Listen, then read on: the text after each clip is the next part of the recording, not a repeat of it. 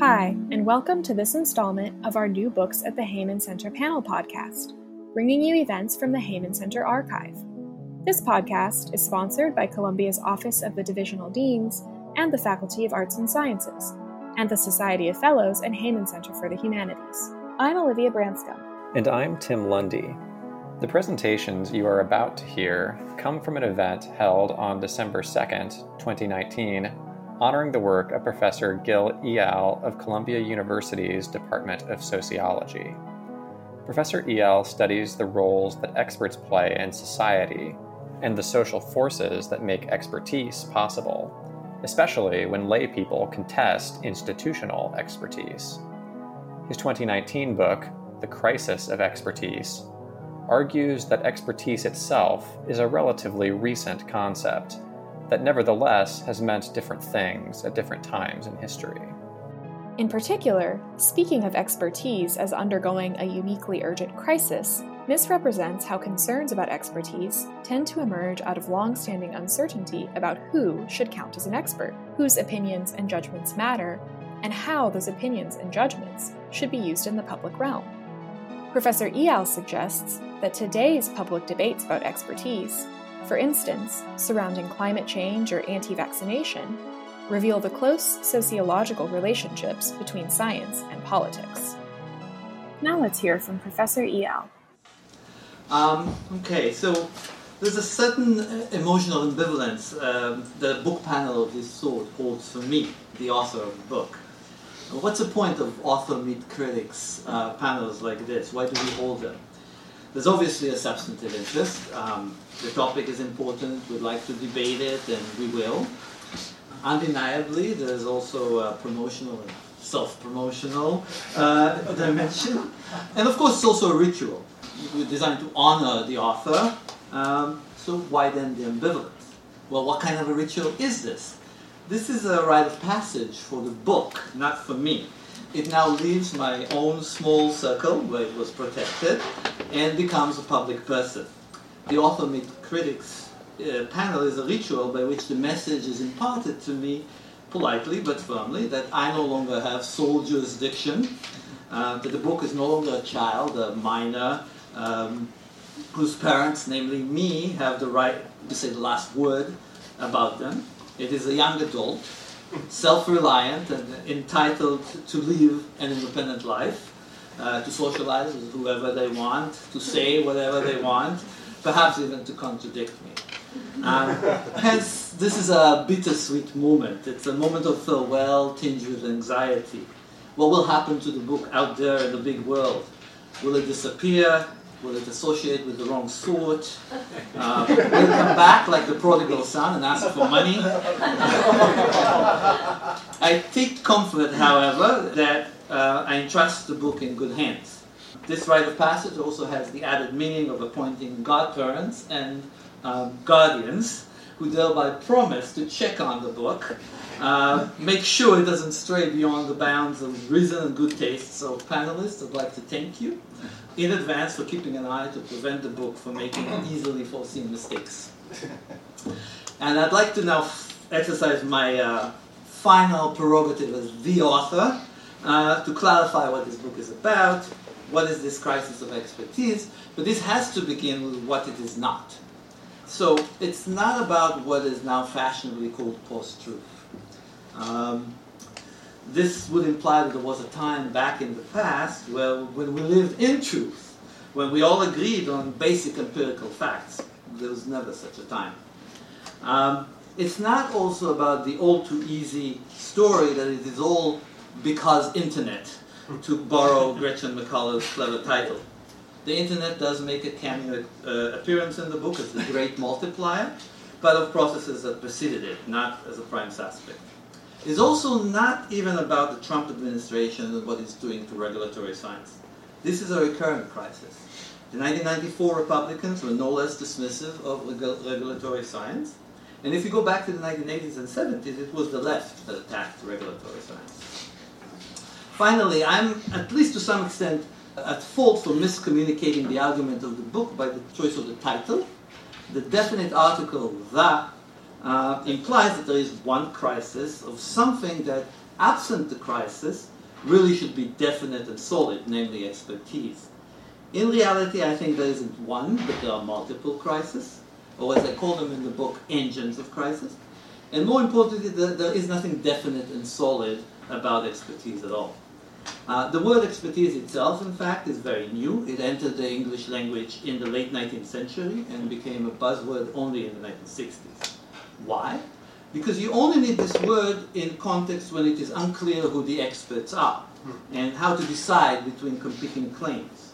So you see, expertise is not something definite and solid at all. It's a way of speaking that indexes not the flourishing of expert society, but its crisis, when there is increasing instability and doubt regarding who the experts are. Now, how did we get to this point? The word crisis is typically used in contrast to normal, smooth state of affairs. That's not the story I tell in this book. As I said earlier, this is a recurrent crisis. If it's an illness, it's a chronic one. It's not a sudden event like an earthquake, after which we engage in a cleanup. It's more like a vortex or a maelstrom fed by multiple currents, there's multiple engines of crisis, while also being lent momentum by the very attempts to fight it. Now the book pays the most attention, probably too much attention, only to one of these engines of crisis, the ever closer entanglement and blurring of boundaries represented by regulatory science. I will speak mostly about it and only mention the others in passing. So every regulatory decision, let's say the FDA approval of certain opioids is safe and effective, is a visible hand that picks winners and losers. Some drug companies win big, while other people lose their livelihoods and perhaps their very lives. The visible hand needs to be legitimated. Science is mobilized to defend it. The gold standard of randomized controlled trials is affixed to the opioid to provide it with legitimacy. But then something curious happens. Science, or more specifically regulatory science, becomes infected with the legitimacy problems that bedevil the state. We begin to question the integrity of the researcher who received industry funding. We suspect the FDA to have been captured by industry or, alternatively, by overzealous patient advocates. We even begin to question the methodology of RCTs until it is no longer so golden. In the process, alternative experts appear who challenge the methodology, the judgment, and integrity of the official experts, thereby exposing everything that is less than rational about the decision. This is another engine of crisis, the intensification of jurisdictional struggles between groups of experts. Now, there are at least 4 different responses that seek to rescue regulatory science from this predicament. The first is to organize scientific consensus by means of gatekeeping mechanisms like scientific councils and advisory committees. The exclusionary and non-transparent nature of this response is, of course, a source of weakness, but there is also another one. Often, nobody has expertise in the matter at hand, and so the scientific consensus is manufactured out of hot air. This has to do with another engine of crisis, namely the dynamic of overflowing by which technical or organizational solutions to existing problems generate new set of unforeseen and little understood problems. And the gatekeeping mechanism makes it hard to recognize that we don't even have the necessary expertise. The second response is the inverse. Include lay members of the public in transparent deliberations about technical matters of concern. The obvious weakness of this response is that it reduces the chances for reaching consensus. Hence, the third response seeks to reduce as much as possible reliance on both expert judgment and lay participation by eliminating the element of human judgment and replacing it with the mechanical objectivity of procedures, standardized measures, and now algorithms. This response is also weak because it promises more than it can deliver. At the same time, it further undermines trust in expert judgment while removing the locus of decision-making away from lay participation. The fourth response is to subcontract the conduct of regulatory science and the organization of scientific consensus out and below to hybrid forms composed of experts, activists, ordinary citizens, etc. Like the inclusionary response, it lacks the mechanisms for bringing debate to a legitimate end, while it's also afflicted with a debilitating state phobia, a tendency to perceive any link to the state as compromising and polluting. Not only do all these responses have marked weaknesses, they each undermine one another. So rather than arresting the crisis, they lend it momentum. So we are faced with a strange phenomenon of a crisis that is no longer distinct from the institutions and strategies of crisis management. I used the word pollution before advisedly. This dynamic erodes trust at its very core. On the one hand, this sort of regulatory science works its way into the very fabric of everyday life. When is the last time you actually read the insert in your pill bottle, or examined the certificate guaranteeing that the elevator into which you just stepped is safe? On the other hand, if scrutinized, this regulatory science is human, all too human, made of fallible decisions, provisional estimates, arbitrary cutoffs, etc. So we now live in an altogether different everyday world, a new cosmos. Fortuna has been replaced by risk. Who lives and who dies, who is fortunate and who loses, are traceable to all the mechanisms that are exposed when the different responses clash and undermine one another. Consequently, the depth of the unavoidable trust that is required of us is matched by a no less profound mistrust when things go wrong, a sense of pollution that prevails when what is most intimate, one's body, one's children, one's home, is revealed to be shot through with the most distant and cold-blooded calculations. Pollution accusations, as Mary Douglas demonstrated, are attempts to reconstruct a cosmos, to give order and meaning to experience, to reconstruct boundaries that have become permeable. This is another engine of crisis evident, for example, in anti-vaccination.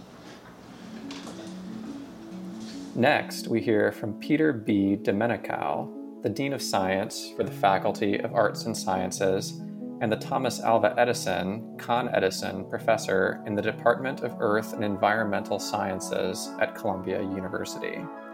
Professor Domenical is a scientist who studies deep-sea sediments in order to understand how the Earth's climate has changed over time. He is also the founding director of the Center for Climate and Life at Columbia. In his comments, Professor Domenical considers the ozone depletion crisis of the 1970s and 1980s as a case study for the relationship between scientific expertise and political institutions. At the end, we'll hear some discussion between Professors Domenical and Eyal. It's really a pleasure, Gil. Thank you so much for inviting me to be part of this. And as I was reading through the book, it really became a narrative to me for a course that I teach, an undergraduate course that I teach called Case Studies in Climate and Society. And in this course, it's a bit of a bait and switch for the students. It's for undergraduates, fulfills the science requirement. And the idea is that we introduce the principles in the physics and the chemistry underlying three big challenges in climate that have social dimensions. This would be the ozone depletion problem, El Nino, and then global warming. And then each of these modules ends with a policy component. And so it really laid bare, the book helped me really dissect my own thinking about these problems. And so I thought I'd just kind of give you a walk through what went through my mind as I was reading through your book, because it really gripped me from the very beginning until the end. And it starts very early on with a very simple Google search on all books published since 1800 up to the present, and the search for a word, in this case it's expert, expertise, and professions. And you'll see that there's something that takes off there at the end. That's the appearance of expertise, and it's also the appearance of risk that comes in the 60s and the 70s. What's so special about this time?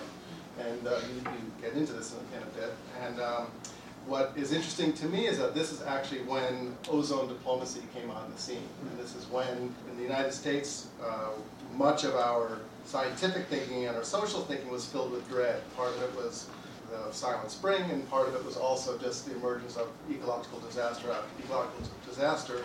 And then, of course, the ozone depletion question, which was the first time we really were gripping a planetary emergency.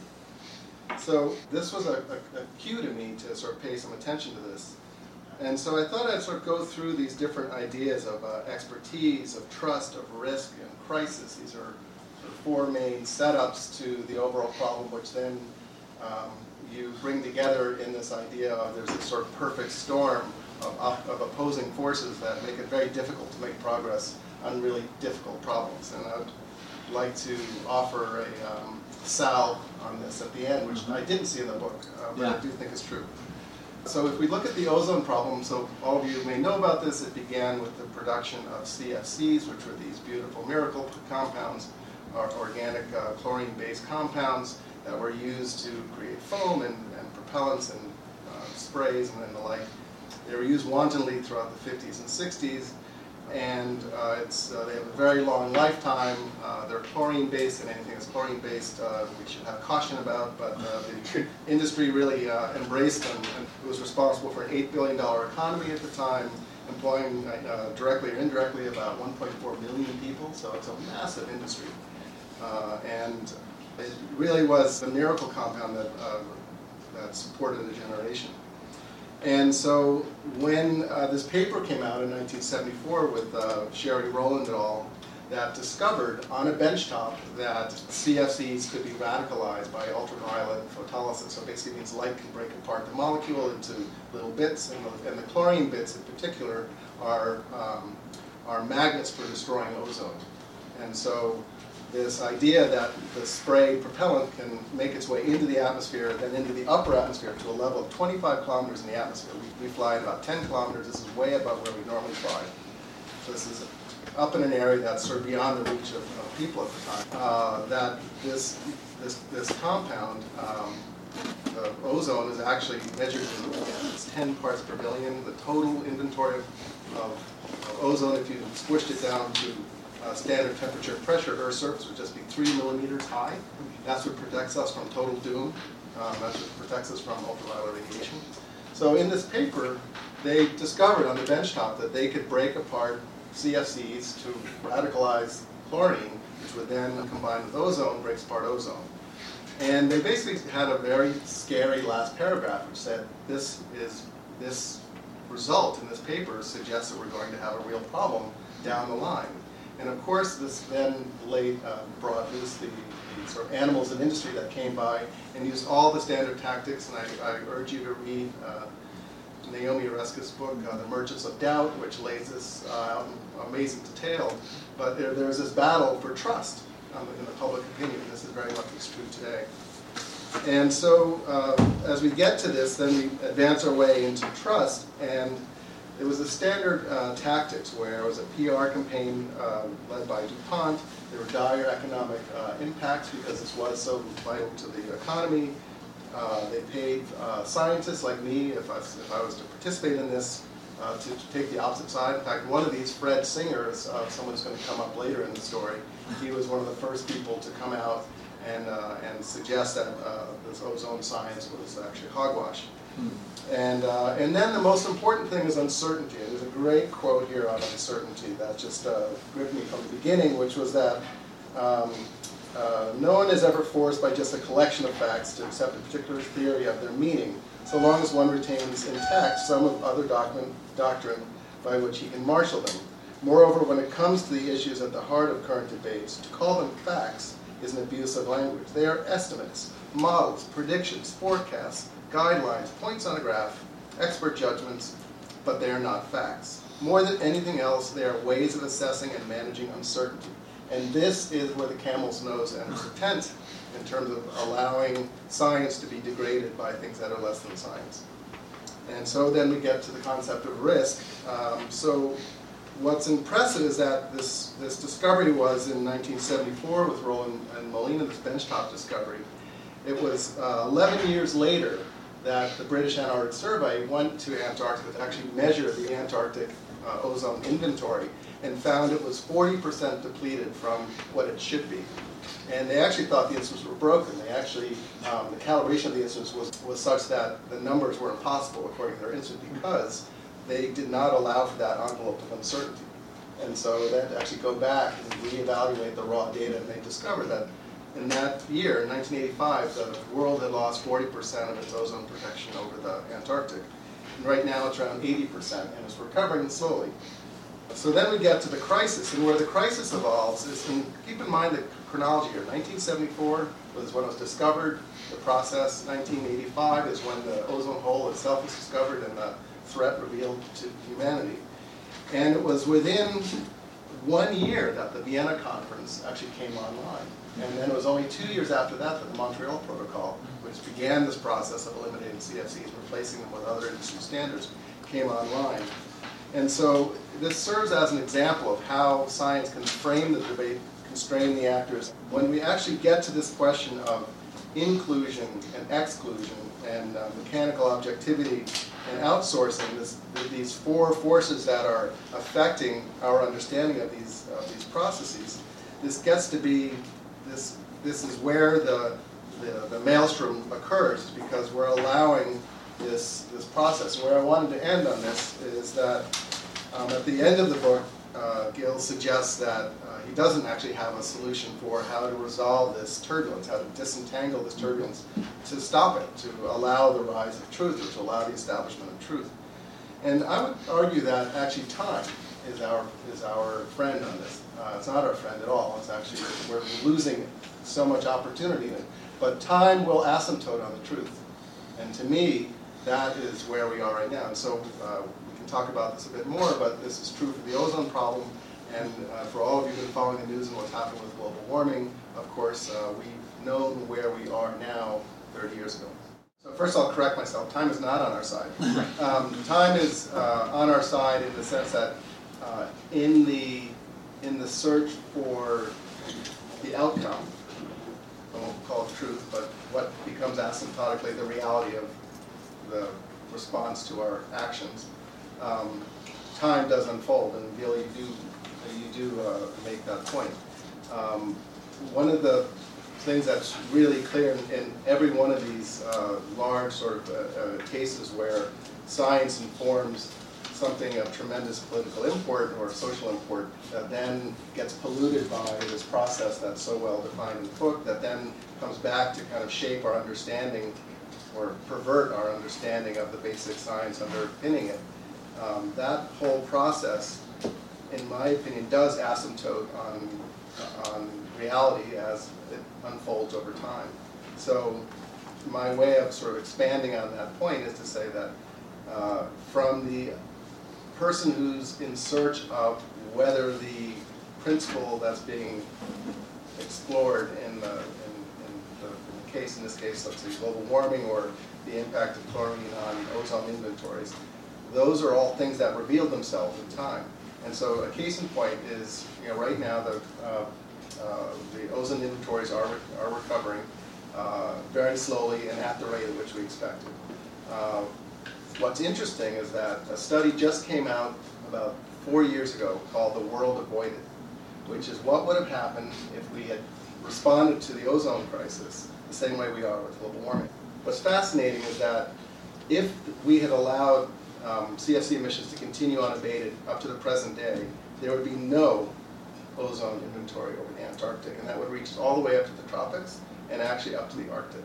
And so there would be the number of cases of mesothelioma scale non-linearly to UV exposure, same thing for glaucoma, same thing for other eye diseases. So I mean, the woe that this world would have seen just from that health crisis alone is one. So additionally, it's a greenhouse gas, so it would have multiplied the warming that we've already experienced. So there's this whole other world that we avoided just because of a scientist's ability to convey the dread factor, which then shaped public opinion. And it fit into a mindset at the time, again, Rachel Carson, Silent Spring, and just this awareness of being responsible on the planet. We're not there at the moment. I could jump in on that because I do make a very similar point, but not exactly the same point. Not an asymptote to reality or to the truth, but the point I was trying to make is that a lot of the attacks on regulatory science, there's obviously ones that are basically say, I don't want to believe it and that's it. But a lot of them need to speak the same language and engage with the same numbers and techniques. And in the long run, they're going to lose because without knowing if this is asymptotic to the truth or not, if the science that is being attacked is a good science, then its calculations are defensible. We were able to demonstrate that. As the example I give in the book is the climate station audit. That people who did not believe that there is climate change said, okay, let's audit where they measure the temperatures, which is an example of citizen science, though not necessarily from the side you always expect it to be. And they measured, and really tried to show that, there is no change, and there's something wrong with the measurement of the temperatures. And the website is closed now, and you can't click on it anymore because they weren't able to show this. So yeah, time is our friend. It's not our friend on the other side of the story, So that is a conundrum. If I could just give a response to that. One of the interesting things is actually, I don't know if any of you know Richard Muller. He was a Nobel laureate. He's a Berkeley, sort of contrary kind of person, and he agreed to work with, in this case it was the Koch brothers, partially funded, not entirely funded, a study called the Berkeley Earth System Temperature Project, BEST project.